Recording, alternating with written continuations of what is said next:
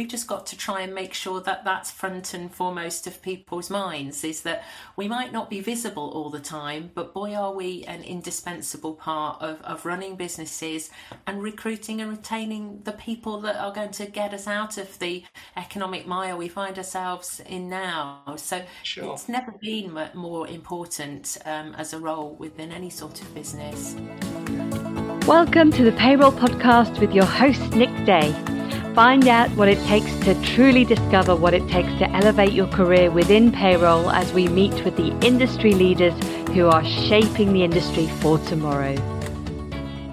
Hello and welcome back to the Payroll Podcast. My name is Nick Day, CEO of JJ Recruitment, specialist payroll recruiters. And today I'm bringing you a very special episode because we are going to be celebrating a fantastic career of Kate Upcraft. She's been on the show with me before. And for those not familiar with Kate's work in the world of payroll, she spent over 20 years at M&S, finalising her role there as legislation manager, where she supported the payroll function for over 65,000 employees. Since then, she's gone on to form a hugely successful payroll career, managing, coaching, and mentoring others in the world of payroll. She's created policy. She's been involved in high-level government lobbying, all to the benefit of the payroll profession. And she has been honoured for these contributions as well. Only a couple of years ago, she won the Accounting Excellence Award for an outstanding contribution to the payroll industry, which was given by Accounting Web.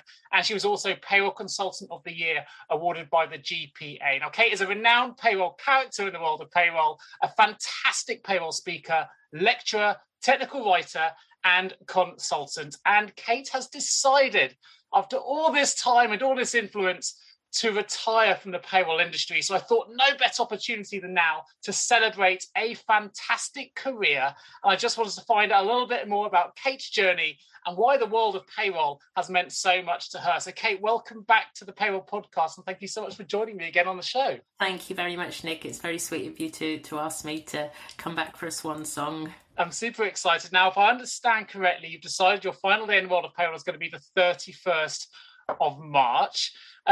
What's brought you to, well, I should probably guess, but what's brought you to that specific date and time? Well, it's simply the end of a year end of my accounting year. So it seems the right time to go. Although I must admit, now that I've got to do so much teaching about what's going to happen next year, we're not even going to be here, I'm thinking maybe I should have gone at Christmas and then I wouldn't have to teach people another tax year when I'm not even going to enjoy it myself, so to speak. But no, it seemed at the right time because everybody wants to know the last lot of updates of what's happening. And so, yeah, 31st of March, I shut the laptop, although I am doing a presentation that afternoon. Really? So, yeah, for my banking forum colleagues. So that'll be right up to the wire. I'll still be doing my thing. It doesn't surprise me. I'm sure as well you're still going to be in demand after that time. The hardest thing's going to be saying no, potentially. Yeah, I mean, that's what a lot of people are saying. Oh, you're not really going to retire, or couldn't you just look after us, and all of those sorts of things. So yeah, it's going to be very strange and scary. I must admit, it's scary at this point with only a couple of months to go now.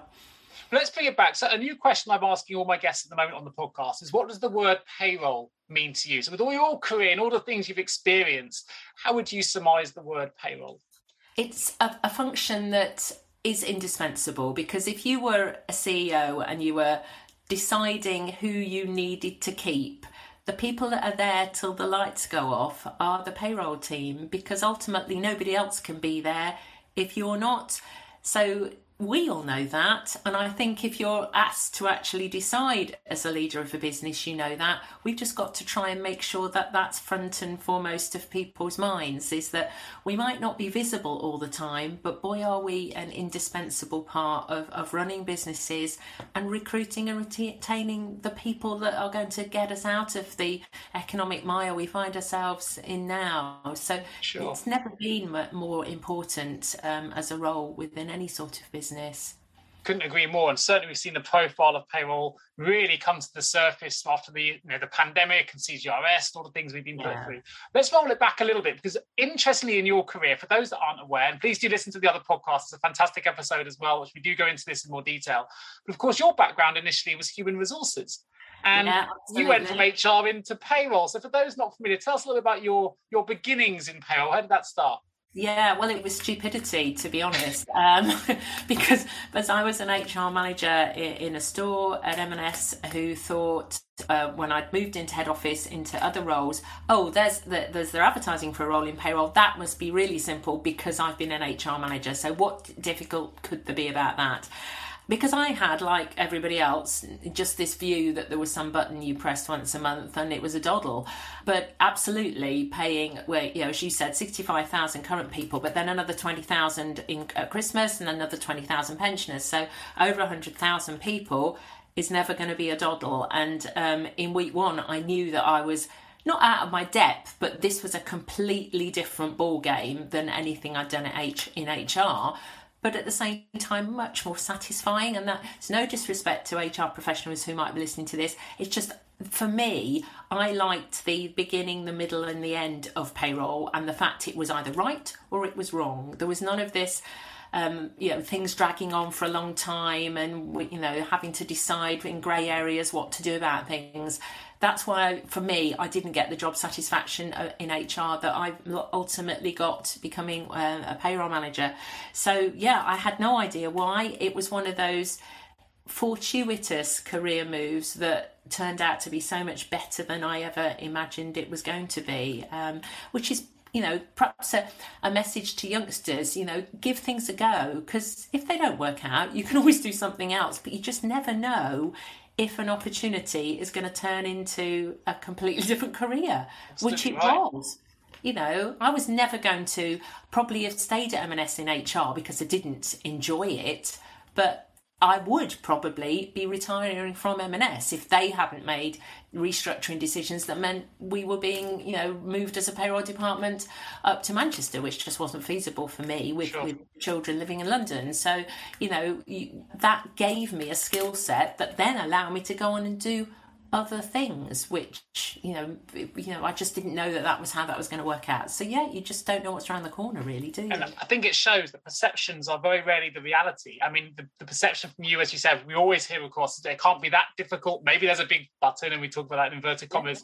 And you went in, actually, it wasn't that thing, but it was still something that pulled you in and you thoroughly enjoyed and have had an incredibly successful career on the back of it. So going back to that youngster's story, I think there's a message there as well to say that you may think payroll is one thing, but actually, when you embrace it as a career, you might just discover it's something completely different. Oh, and if you think about what, how my career has changed from being an operational payroll manager, then specialising in legislation for the company, then moving completely out of that and being head of policy and research, then becoming a consultant and lecturing, all of those things, I'm still doing similar stuff, but very, very different day job from a practical payroll manager. So, and people should understand there's so many different career strands, and many more than there were when I became a payroll manager, because, technology, for example, has given people a whole new opportunity as analysts and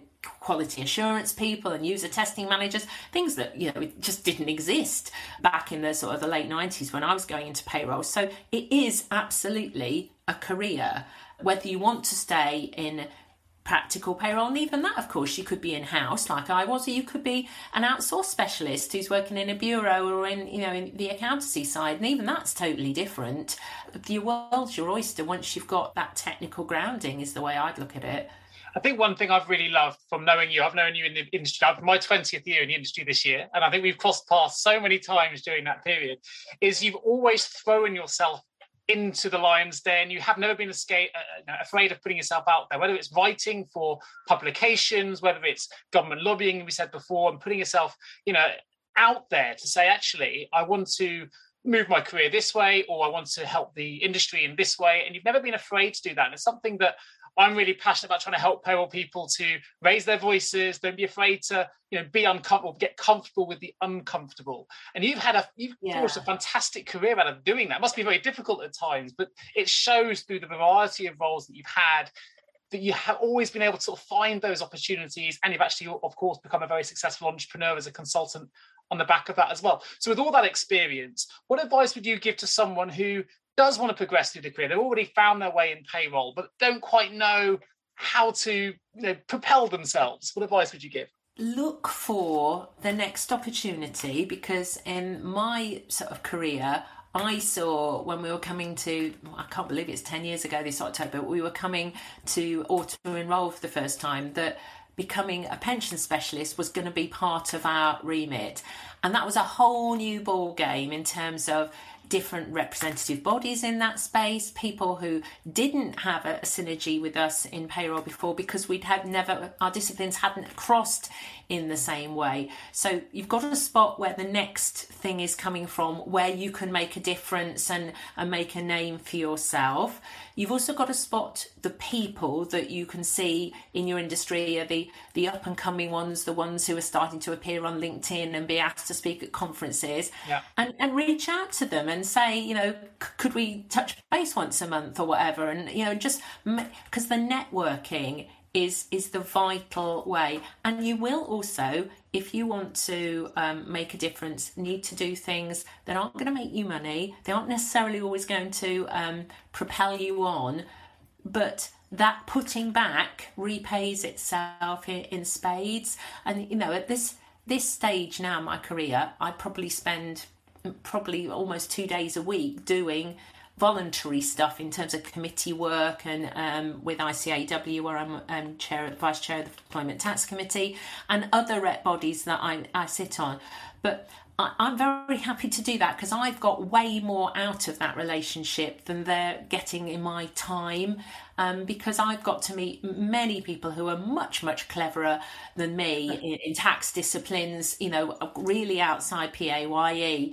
But it's intellectually been interesting as well as been hugely useful for opening doors and just getting our industry a seat at the table, because it's sad that we still have to call ourselves employment tax specialists a lot of the time in the tax world, because payroll still has, as I retire, that negative connotation of, pen pushing back office admin, which it certainly isn't, but we've still got a long way to go. We made some massive inroads during CJRS, because I was getting calls every day from people who would normally not have passed the time of day for me in terms of their seniority, who suddenly realised they knew absolutely nothing about PAYE, and suddenly CJRS was bolted on to PAYE. I hope we can keep that momentum going, because that was really our moment. Of course, as you know, in recruitment, it's also caused a lot of people like me and other ladies to walk away and say, I'm retiring now. The pressure has been phenomenal for people who were just expected to learn a completely new government grant system, because that's what it was. It was nothing to do with payroll, but because you had to extract data, it was just assumed we would do and know how to learn all of this for an 18-month window. So yeah, it will have provided opportunities for youngsters, because there's so many people looking. I mean, you must be inundated now with people. Busiest we have ever been, without a shadow of a doubt. Yeah. I've never seen so many adverts for wanting good payroll people. So absolutely, we've got to get those apprentices in, because that's the future now. I mean, your work on the CJRS piece, Kate, what I love is a lot of the work and time you put in, you don't necessarily see the results of it or the fruits of it, but I've seen a lot of it, because I kept taking the stuff you were writing and putting it in our payroll newsletters, which grew, by the way. At the start of the pandemic, we didn't have a newsletter. We started it from zero. By the end of the pandemic, it grew to over 3,000 people had subscribed, who were getting the updates, which I wasn't writing. You were writing and contributing, and you were amazing during that time. But it's all those people you've been supporting that, as you say, you weren't getting paid for that work. You were very, very. I was coming to you all the time and going, another payroll manager struggling, or can you just help, and putting you in touch. And you always did that. You've always been very modest and humble and helpful in that way, which has been fantastic.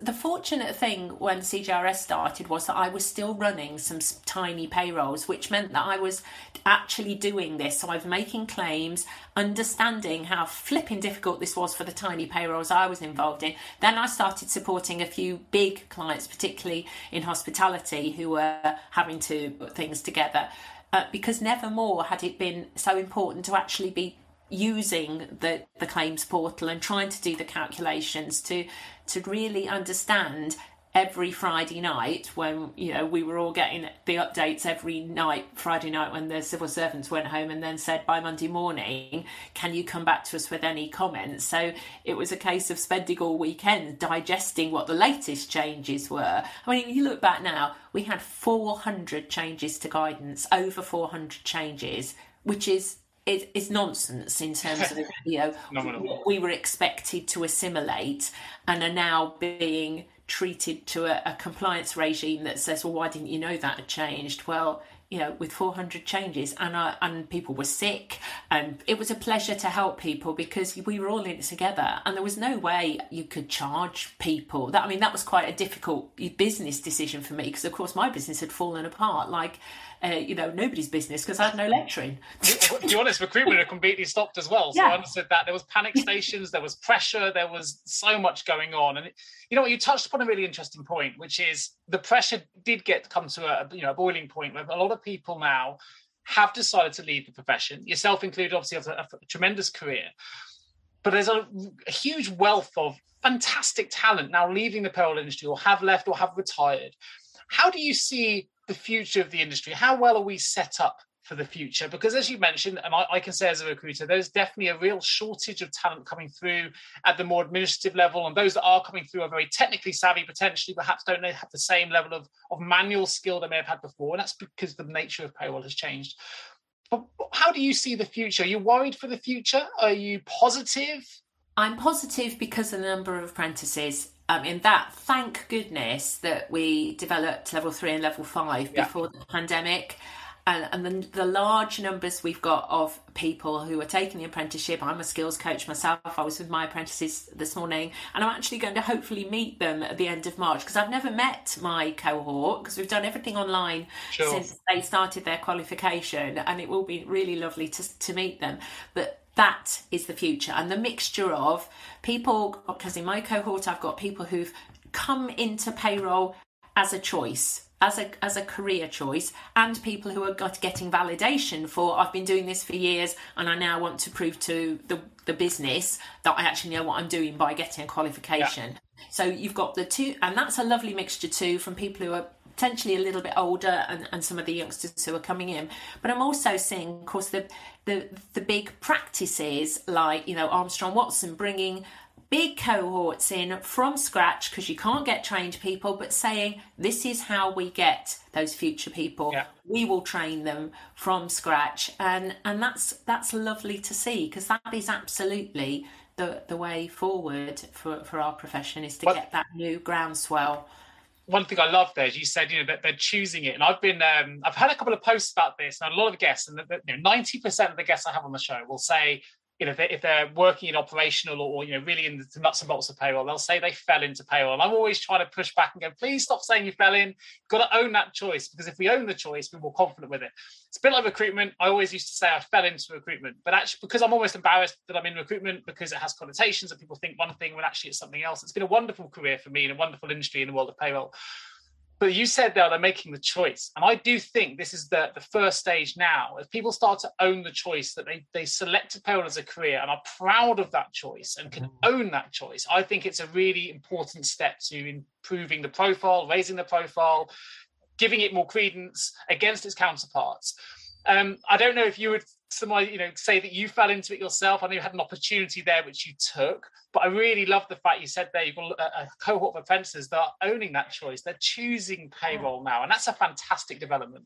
Yes, it is, and to have particularly to have chosen it in the teeth of a pandemic, when there would have been easier things to choose to start doing in companies. But I suppose what's also great is that we've also proved to businesses we can do it from home, because there'd been this sort of belief, although nobody had ever tried it, you couldn't possibly do payroll from home. Right. You've all got to be in the office, which has given people the opportunity to work part-time, to fit it around caring responsibilities. So hopefully we might not lose now, because we are still predominantly a female profession. When I'm lecturing, 80% of the delegates on a course will be women.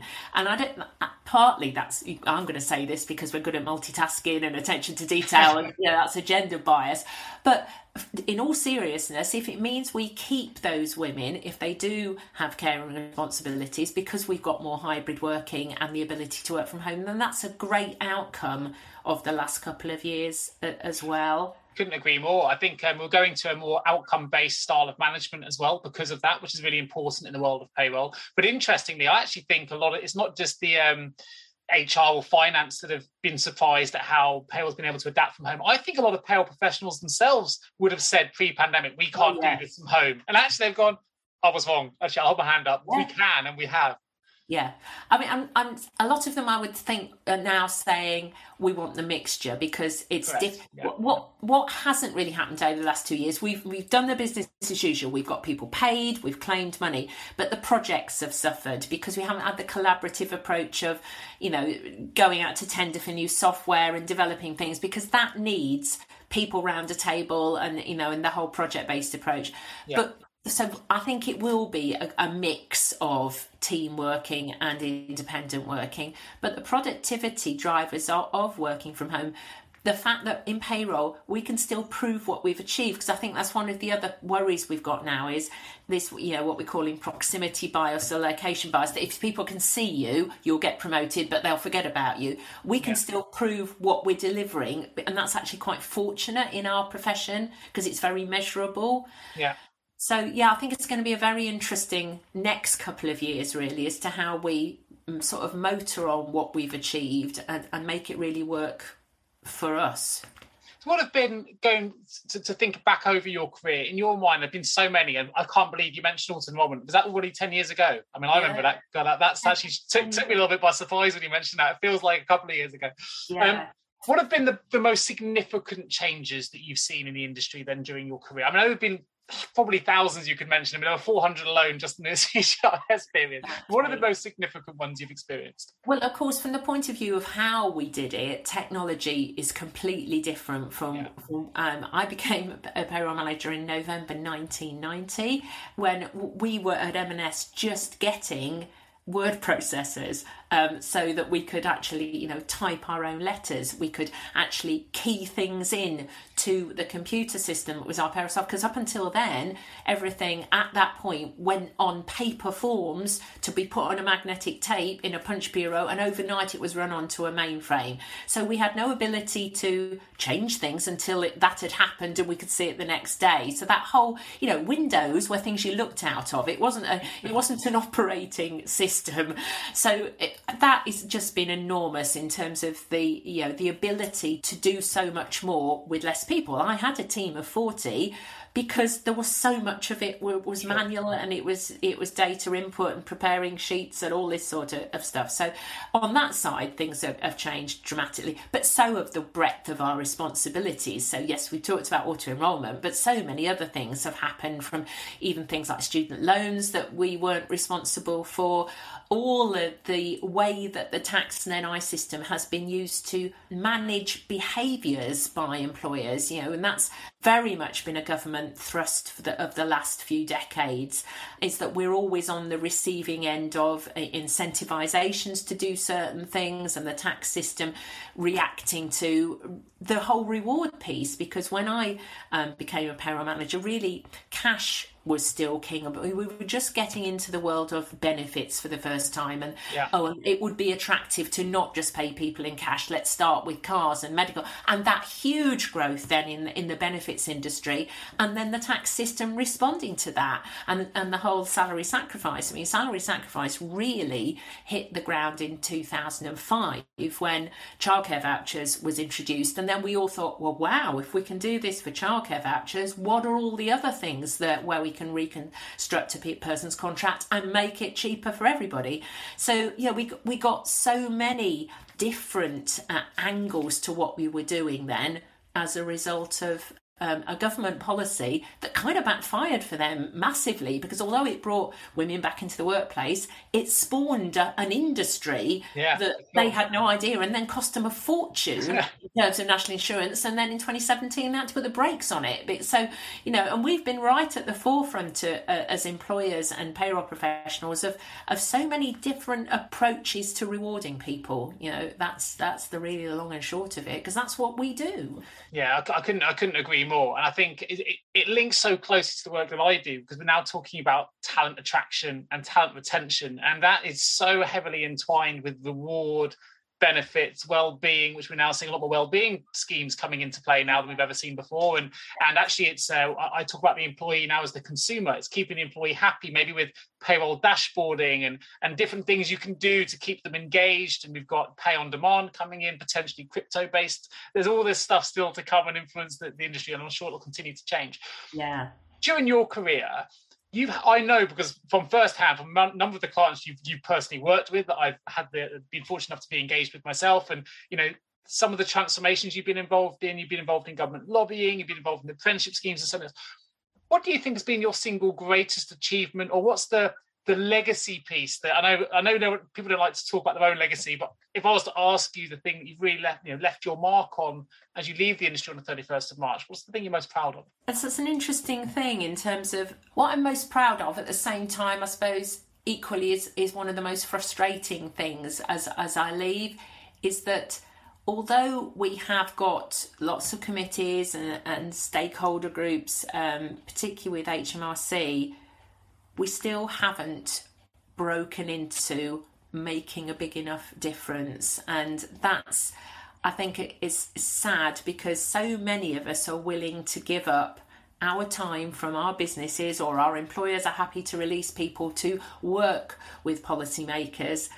But that piece might still look as if the volume of it is there, but it's not achieving what it did 10 or 15 years ago. And partly that's because a lot of characters on the other side, policymakers have retired to, who perhaps had a slightly different collaborative approach to working with employers.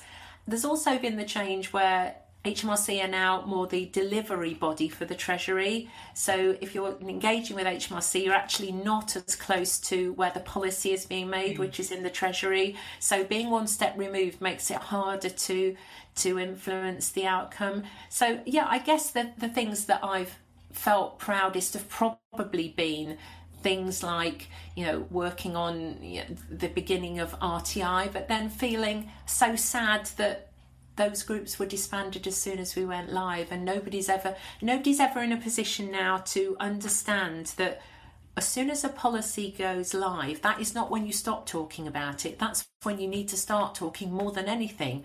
Because when it's theoretical, it's great to be, this is how it's going to work. But when the grit starts coming out, you've got to carry on talking. And I think that's what's been the saddest for me, is that it's always the policymakers are on to the next policy, and that's business as usual now, and that's all fine, and we just move forward. And it's not fine for us as employers, because things are not where they ought to be, and that still costs us a lot of time and money, and also reputational damage with our employees, because as soon as something goes wrong in the pay space, it's not just a case of the payment side. Now we've got over 2 million people on universal credit who are working as well.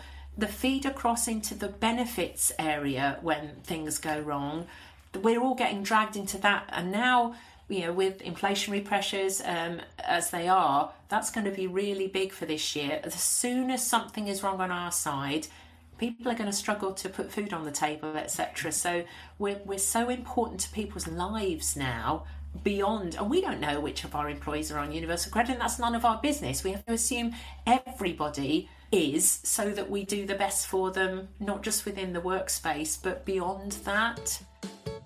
Have you ever asked yourself, how can I recruit payroll staff effectively? Please don't give up on your recruitment project just yet. Here at JGA Payroll Recruitment, we appreciate the difficulties associated with attracting, recruiting and retaining top payroll talent. We also understand just how costly a poor payroll hire can be.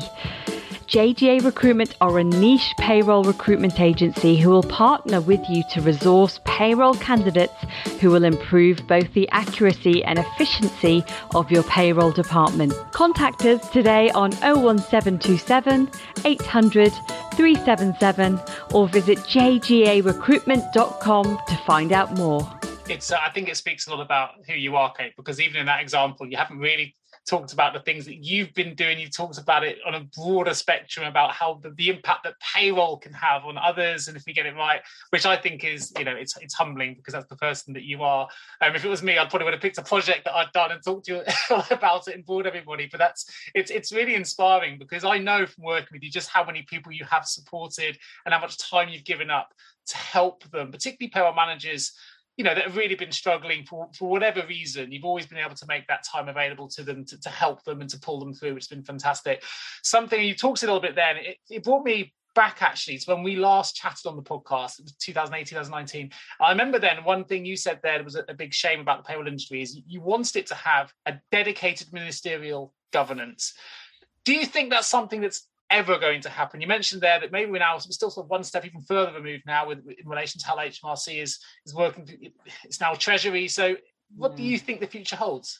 I worry, because I can't even tell you who the business owner is for PAYE within HMRC now, because there are so many silos and separate strands of work. And I know the tax system is complicated, but I think some of the reasons we are where we are with things going wrong is because there is nobody with an overview and an accountability for what brings in the most amount of money in tax take of anything else. Even just NI before it goes up in April, £111 billion for the last audited account. This is phenomenal amounts of money that we are responsible for. And yet I don't know who is accountable for that within government. And the cross-party committees, or cross-departmental committees, I should say, that I've sat on, do seem to struggle with the turf wars, unfortunately, that we as employers can't have those concerns. We want to see really joined up government, because at the end of the day, we are there to deliver for our employees. And we can't say, well, that's not my responsibility, that's another department. Everything is our responsibility, and the buck stops with us. And I think it is a pity that employers, because they don't vote, don't have the influence to say, we've really got to get some of this stuff sorted out, because you're going to lose money coming into the Treasury if we can't get some of this sorted out. Just to give you a little example, we are here towards the end of January. It's a new tax year in a couple of months' time. We don't even know how the calculation of national insurance is going to work in April. We know about the increase, but there's something else going on around the calculation of national insurance, which means we can't even finalise next year's software for a new tax year. That's bonkers, to be in that sort of situation without the influence to say to somebody senior, you need to get this sorted, guys. That's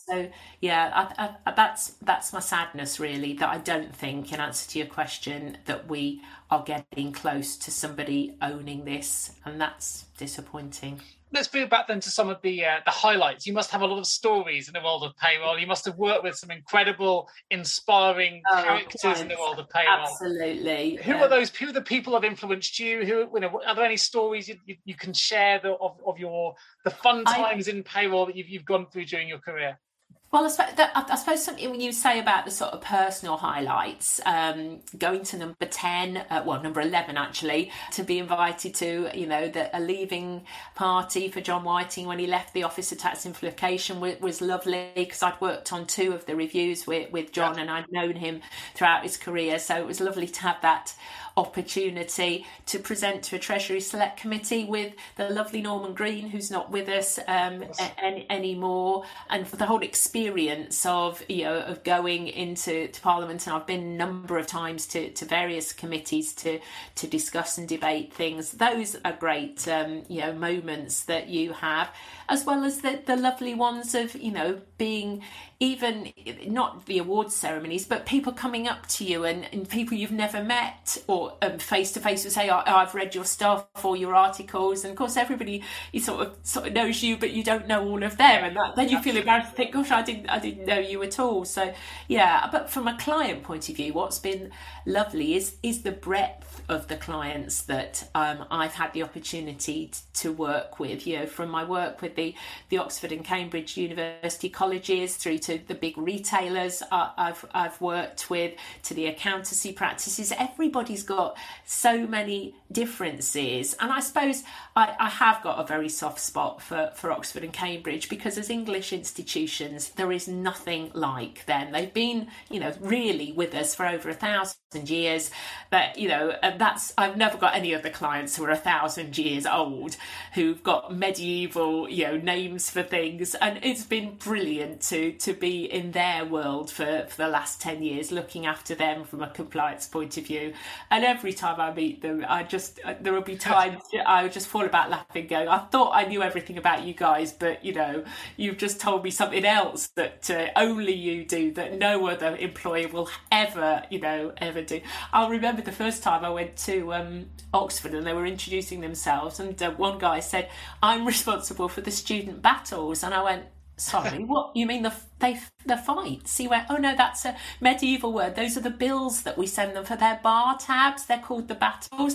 And you know, and it is a medieval word, and you just think this is just a completely different side of payroll that I've ever experienced before. But they are super, and I'm going to see them for the last time in February and March, and it will be sad to say goodbye to that, because I didn't go to university, so it's my fix of staying at one of the colleges as well and feeling kind of a bit of a student just for a week once a year.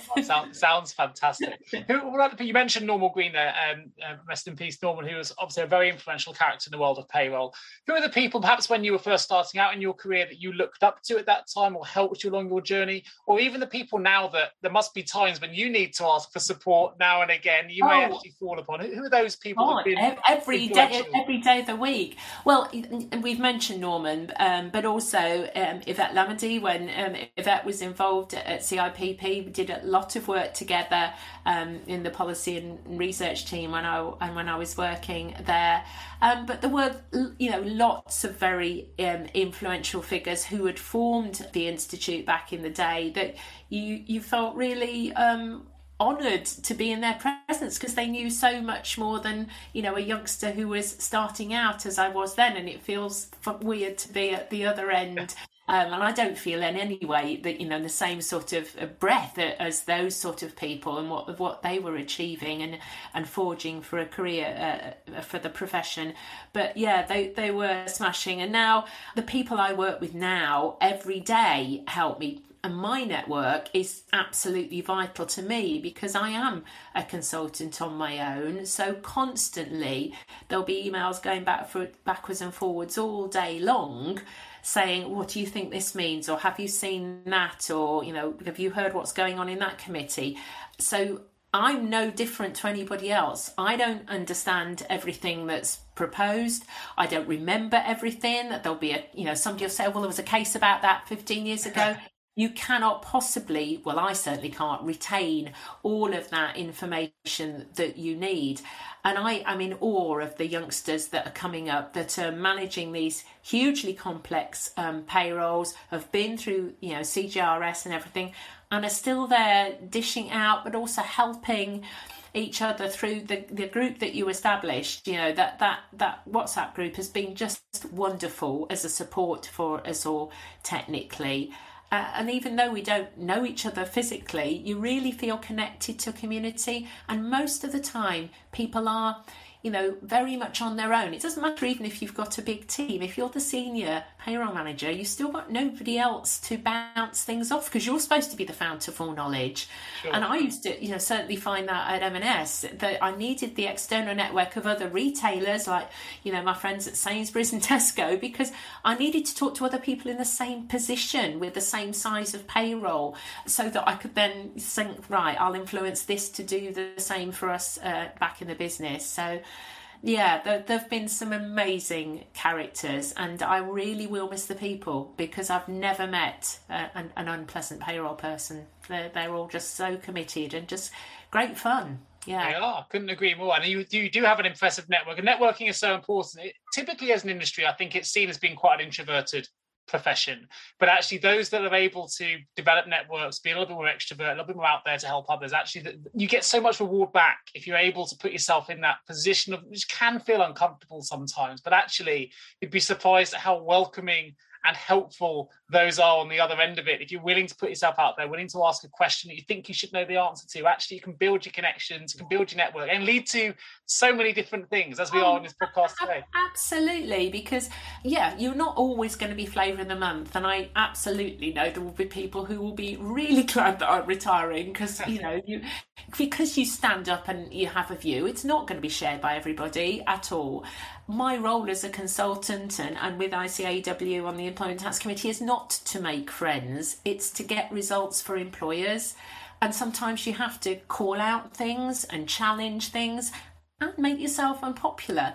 But I'm there for my industry, not to make life easy for policymakers or anything else, because if we don't challenge, we get bad law, we get bad policy, and ultimately that's not good for the government as much as it's not good for employers and employees. So there will be people with a little effigy of me sticking pins in. They'll be very glad. I don't think there'll be very many, if any. The 31st of March is coming, but at the end of the day, you feel that you've tried to make a difference for the vast majority of people, and that's the best you can do, I think. During your career, what's been the period in time where you've had to go through the steepest learning curve? Or has there been something, perhaps a moment in time where you're really proud of a particular learning outcome that you didn't know when you put yourself through something and came out the other side?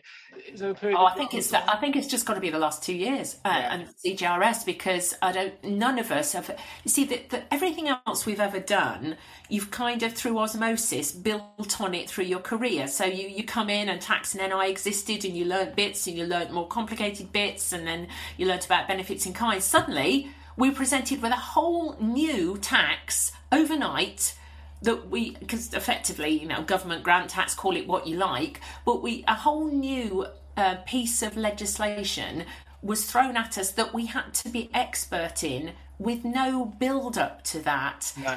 And I think the fact that we managed to continually deliver, paying people and doing all that at the same time, is one of the things I am most proud of, is that as a profession, not at all personally, I'm just glad that we're coming out the other side of it now. But that's interesting. When you also think back to some of the smaller wins, I remember when we were working on the changes to statutory maternity pay, and we were going to say, women are going to get 52 weeks off work, and this is great. It didn't happen in my day. But I then said, but you do realise, how on earth are you going to make women feel confident enough to come back to work when they've been off 52 weeks? I know how difficult I found that. So off they went, and to be fair, they came back with the concept of keeping in touch days. So kind of that was down to me being challenging and saying, I found this difficult as a mum, and I didn't even have that long off. So what are we going to do to make it financially possible for women to come and do a bit of work if they want to, and then come back to work and feel they can hit the ground running? So amazing thing to bring up. Fantastic example. So from that point of view, you can think, I'm sure keeping in touch day is probably my comment saying, it's your stupid fault, is it? We have to do that. But as a female payroll professional, a lot of stuff I've worked on, I've thought, well, this is no good to me. My children are grown up, but maybe my children and other people's children, women in the profession, are going to benefit from the way that we're looking very differently at women in the workplace and keeping that talent that we didn't used to do. Legacy right there, Kate. Let's be honest. There's some legacy there, which I think is absolutely wonderful. So thinking back now in hindsight, which is a wonderful thing, what's the one thing you now know that you wish you'd known when you began your payroll career, when you finished your first move into payroll? It's not where you start, it's where you finish. There's no shame in taking a step down in your career, a sideways step. You can't always go onwards and upwards. So don't be afraid of squiggly careers, as we call them now, because at the end, what you're trying to get to is what works for you at that point in your life, whatever your other commitments might be, and then you can always potentially go onwards and upwards, or be happy to settle with where you're at. Yeah. People kept saying to me sort of 10 or 15 years ago, are you going to take on lots of employees, etc.? Well, maybe I could have done, but I didn't want to grow any bigger. I knew for me, just being a single director company, because I'm a control freak, it was much better not to have, any, or even think about recruiting other people. So you've got to do what works for you as well, and be comfortable in your own skin. That, if you say at some point, right, this is where I'm happy with this, I don't want any extra responsibility, there's nothing wrong with that. That's great. But I think particularly working at M&S, which was such a high achieving company, we were always, being told to strive for the next promotion, etc. And actually, that's a culture that I'm glad I did have the chance to move away from, because we didn't really want people who were happy to settle. And we do need people. We don't always want everybody just going up the next rung of the ladder. I always use the analogy that football teams with 11 David Beckhams, albeit when he played, don't win World Cups. You need a group of people with different backgrounds, different experiences, different skills, different cultures, whatever it is, and bring those together. It's the group, it's the team that makes it work. And we just launched a download recently on our website, which is talking about the different payroll career pathways. We've identified over 60 different pathways within payroll alone now. Wow. You mentioned some of them, down to payroll web development, to payroll sales, to implementation, project management, directors like yourself giving consultant services. There are so many opportunities now, policy, training, lecturing, apprenticeship programs, that actually, if you're not happy, but you love payroll, but you want to change, now is actually you can do that now. And as you say, take a step back. What works for you and your family? Do you need home working? Do you need hybrid working? Do you need the buzz of an office? You can actually take that time. There are opportunities available. And I think that's a wonderful shift within the world of payroll, because even when I started, it was just payroll administrator to payroll manager, and then it pretty much ended. That was the ceiling really for payroll professionals, and it's not anymore. And we talked then about, will there ever be a payroll director? Well, we've absolutely got people, in my friendship group now who are payroll directors, and that's great that people have got that seat at the table now and that recognition. Yeah, definitely. And you're probably doing this with your cohort in a minute, Kate, but if you could give one piece of advice to someone starting their career in payroll right now, what would that piece of advice be? Never waste an opportunity, because everybody you meet in your working day could well be somebody that unlocks a door to something or gives you a new insight or a new piece of information. So just treat every day as I might well today feel that I should have known that, but at the same time, I've learned something else, I've met somebody new. Who knows what door that might open in the future? And not everything will come back immediately. I think that's the hardest thing when you first go into business on your own, and you'll have got this all the time, that a lead doesn't always generate money, but then 2 or 3 years later, maybe suddenly it all comes good. So the investment is there, and sometimes it'll all just fit together, and you won't know why, but it just does. I mean, this podcast is not, I don't charge anything for the podcast, and, but it leads to so many great networks and opportunities and relationships and all the things that come behind it, which that's what it's all about, is networking and giving yourself opportunities. And I couldn't agree more. I love that response. Maybe it's the recruiter in me, Kate, but everyone offers opportunity. And that's not because you want to take advantage of that. It's just opening, as you say, unlocking doors. You never know where they could lead, and if it leads somewhere positive, then that's great. I mean, and I've said to some of my payroll contacts, are we still going to be friends and go out socially? Because I've actually got loads of friends in this profession now that and people have laughed and said, of course, we're not just friends because you happen to be in payroll. It's just that you do have a synergy with people in this profession, because there's something running through us, a bit like cutting a stick of rock, that says we're about people. Well, look, this is your story, not mine, but I'll give a good example. So I went on this is a few years ago, I went on a stag party for a payroll manager friend of mine who I only know through the world of payroll. Actually, when I first met this individual, he was expecting his first child. He's now got 2 and they're teenagers, and it was a long time ago. But I went on this individual stag do, and while we were there, it was when they were shooting the new Sherlock Holmes film. And we were on the back of a tractor with hay bales as part of the stag thing in Reading. And Robert Downey Jr. got on the back of the tractor with us and sat in full. It took us about 10 minutes to realise who he was. And just joined us on the back of the trailer, driving around Reading, drinking beer, which never would have happened. So there you go. If I didn't know, it wasn't in the world of payroll, I wouldn't have been on the stag do, and I wouldn't have been sat next to Robert Downey Jr. on the back of a tractor in Reading. Well, there you go. That's networking supreme, isn't it? You've worked with some a number of influential people in the world of payroll. I'm sure there have been some great leaders throughout that time. But in your view, what's been the guiding principle or the behavior that you've seen in the people that you would consider being great leaders during that time? Two things, really, if I'm allowed to, even though you said guiding principle. Collaborators who have really pulled together the best of the team and recognise that everybody's got different things they can bring to a successful team, and the ones who've had the humility to say, I'll never forget one of my first meetings with somebody, and this was a very typical thing at M&S. People would be piloted in as very senior people with no background in that particular discipline, and that was what we were trained to do. You just go and manage whatever.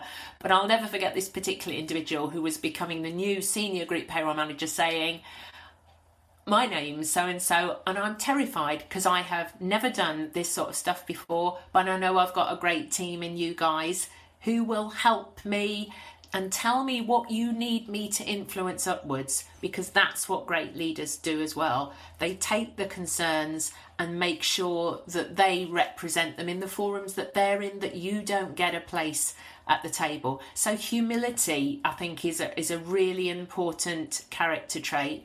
Recognising what you don't know, but bringing people with you so that you don't trample over them and get promoted on the back of their knowledge, but you all move forward together. That, to me, is good leadership. It's a brilliant response. I think you show a lot of humility yourself, Kate, I'll be honest. Certainly during the course of this podcast, if nothing else. Last two questions. I know we could talk forever, and I don't want to take up too much of your time. I know you're very much in demand as we approach your retirement date as well, with everyone trying to grab the last bit of Kate Upcraft support while they can. So my last two questions are this. The first one is, what do you think the future of payroll looks like? I think it's very bright for all the things we've said over the last hour. We've got that structured qualification. We've got people coming in. We've got, as you said, a real hike in salaries over the last couple of years. Absolutely, yeah. We are in demand. So that's a really positive place to be. And the fact that people like me are shuffling off does give opportunities to people. So I think it's a really positive place that we're at the moment as a profession. So my last question, which I'm sure everyone wants to know, is what's next for Kate Upcraft? What are you planning to do when you leave the world of payroll? Nothing payroll related at all. My main hobbies are things I haven't been able to do for the last couple of years, which is live music and theatre. So I should be doing a lot more of going to gigs and going to the theatre. One thing I have applied to do, and this is probably really silly to talk about because I won't get it, but just to say this is what I would love to do, is I've applied to become a trustee of the M&S pension scheme, because they want a new director, a member director, and it would be lovely to be able to put something back, because that's the scheme that's letting me retire now. And if I hadn't been in payroll, I wouldn't be able to retire now, because I was the payroll manager. I knew about AVCs. I knew that we could buy extra service.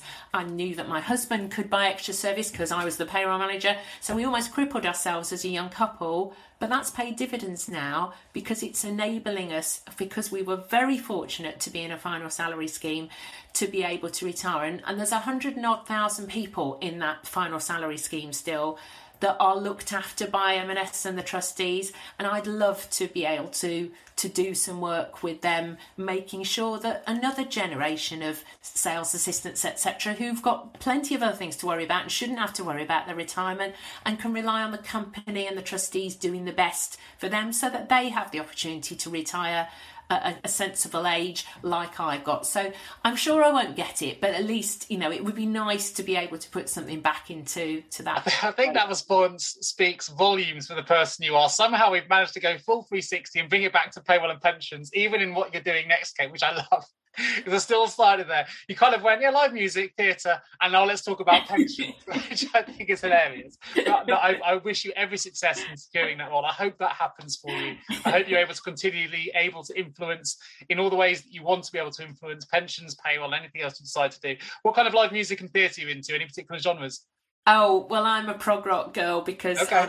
I'm a girl of the 70s. So yeah, I'm a massive Genesis fan. A lot of people who will have no idea who they are, but I did get to go and see them for the last time in September on the last tour ever. So yeah, that's my era. I'm a 70s and 80s girl. So yeah, lots of opportunities to still see that sort of stuff now. But in terms of theatre, I just love everything about theatre. But that's because I'm a kind of frustrated performer, because if you're a lecturer, then, you know, and you do public speaking, that's kind of you're putting on a show when you do it, because I'm terribly shy, so I have to pretend to be something else when I lecture, because I don't even like answering the telephone or the door. So you know, that's why, you know, I could get my fix from doing something and pretending to be Kate Upcraft, who isn't really Kate Upcraft, but watching real people do it really well, that's what I love. I can definitely understand. I'm in the process at the minute of writing the 2023 Limpstone Village Hall Panto. So I've got a sort of best part of 2-year runtime into doing that. So I think that's similar to you, really. I do a lot of speaking and things, but it's that frustrated, I don't know, actor or performer in me that wants to get the message out in small village style, maybe. But yeah, no, it's funny, isn't it? And I've got a daughter who did theatre and performance at university, and it is very talented creatively. So I kind of, there's that genetic link to that as well. But yeah, I just get such a buzz out of seeing people do really clever, creative stuff. Where did your daughter study? At Warwick. Warwick, fantastic. Yeah. I studied the same course myself at Royal Holloway. So yeah, well, she nearly went there, Nick. It was a toss up between Warwick and Royal Holloway. From a cheapness of living, I'm glad she went to Warwick, because living in Royal Holloway and paying all the rent down there would have been a tough call. But yeah, she loved the course. So yeah, absolutely. Okay, it's been an absolute pleasure having you back on the show. Thank you. By the way, for those who don't know, I gave Kate less than about 24 hours notice to say, would you come on the show? And obviously, I approached Kate to come on, and I was just wanted to share this story. But I think, look, I'm sure I speak on behalf of so many people. You've influenced so many careers. You supported so many people through hard times, challenging times, legislatively complicated times. You've always been very open with your time and willing to help. And I, for one, will be very sad to see you leave the industry, but I want to say a huge thank you for being part of it. For the 20 years I've been involved, you've been nothing but a bright light in the industry, and someone that I've always respected and looked up to and seen as a huge influential character on the world of payroll. So thank you for helping shape it what it is today. And I hope whatever comes after the 31st of March proves to be all the things you want it to be, and I wish you every success in the application with the pensions piece at M&S as well. Thank you, Nick. It's really sweet of you to ask, and it's been a blast. And thanks for your friendship too. It's been my pleasure, and thank you all for listening. And I'll bring you all the next episode of the Payroll Podcast real soon. Thank you, Kate. Thank you. Thank you so much for tuning into the Payroll Podcast with Nick Day of JGA Recruitment. If you need help with a current payroll vacancy, then please get in touch with Nick and his team.